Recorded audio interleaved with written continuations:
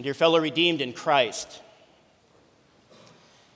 in his writing, Mere Christianity, C.S. Lewis noted, all that we call human history, money, poverty, ambition, war, prostitution, classes, empires, slavery, is the long, terrible story of man trying to find something other than God which will make him happy.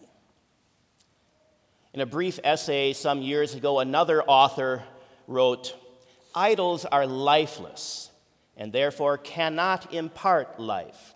Lifeless idols only make for lifeless people. When the initial titillation has passed, idolatry quickly yields to dryness and death.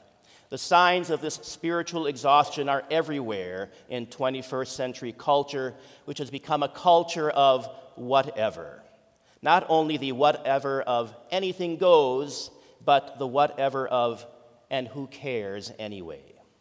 This is the end result of a culture that has been built on idols of success, money, pleasure, self-indulgence, sex. Such a culture becomes slothful." The great prophet Isaiah, in his 44th chapter, tells us about a man who takes a piece of wood.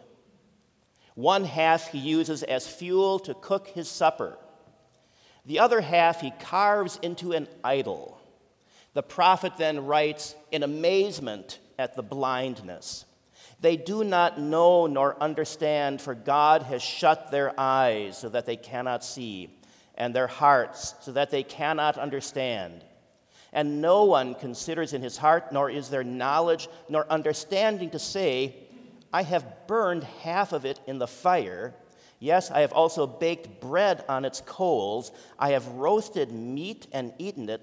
And shall I make the rest of it an abomination? Shall I fall down before a block of wood?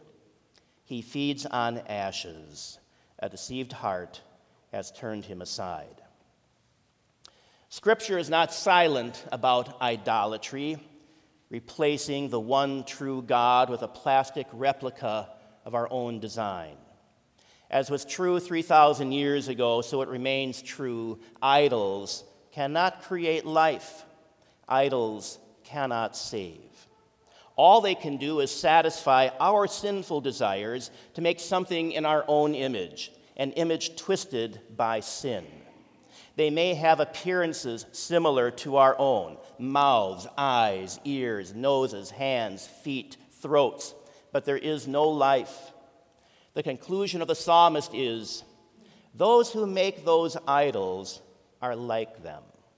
There is finally no life to be found there.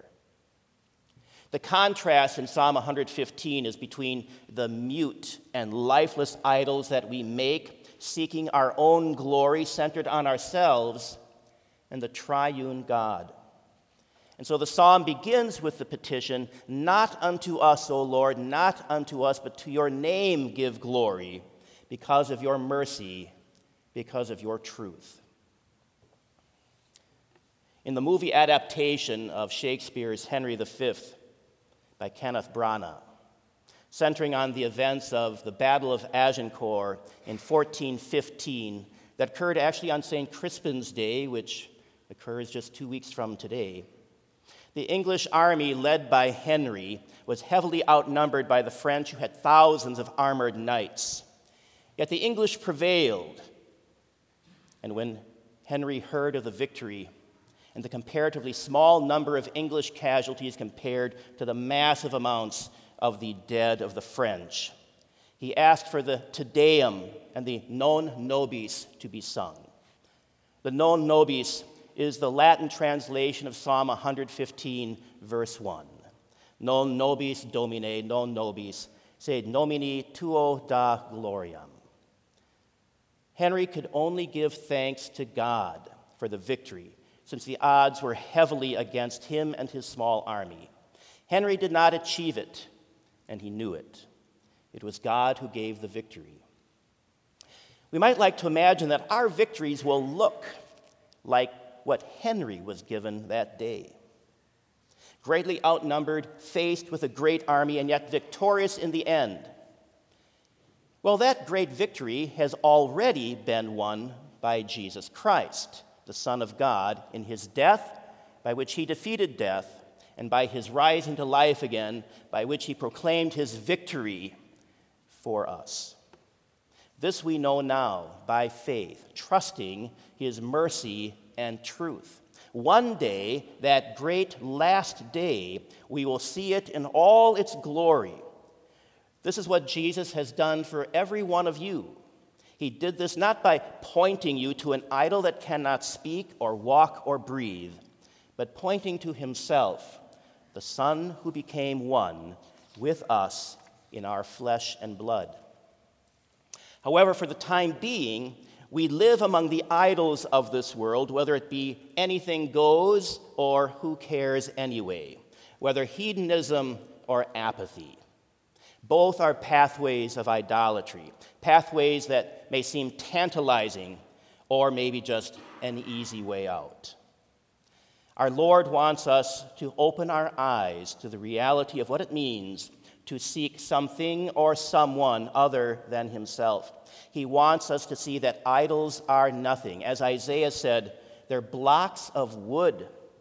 Would you really worship such a thing that you yourself have made? To see the idols for what they are is part of our lives of repentance. We see where we have allowed our defenses to fail, where idols have gotten their footholds in our lives, and we repent, we confess, we pray for forgiveness from the one true God, and God hears that prayer, and he answers with mercy and truth. O Israel, trust in the Lord. He is their help and their shield. O house of Aaron, trust in the Lord. He is their help and their shield. You who fear the Lord, trust in the Lord. He is their help and their shield. The Lord has been mindful of us. He will bless us.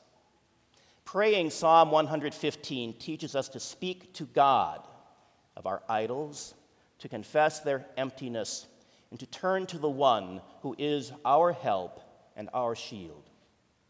Your help is in the name of the Lord, who made heaven and earth. He is the maker. We are his creatures. To believe this is to give God the honor and glory that are rightly his, and to keep us from thinking we deserve the glory. Not unto us, O Lord, not unto us, but to your name give glory. This is the prayer of the humble, the prayer of the needy, the prayer of the hurting. It is a prayer that relies on God alone, his word of truth, his word of mercy.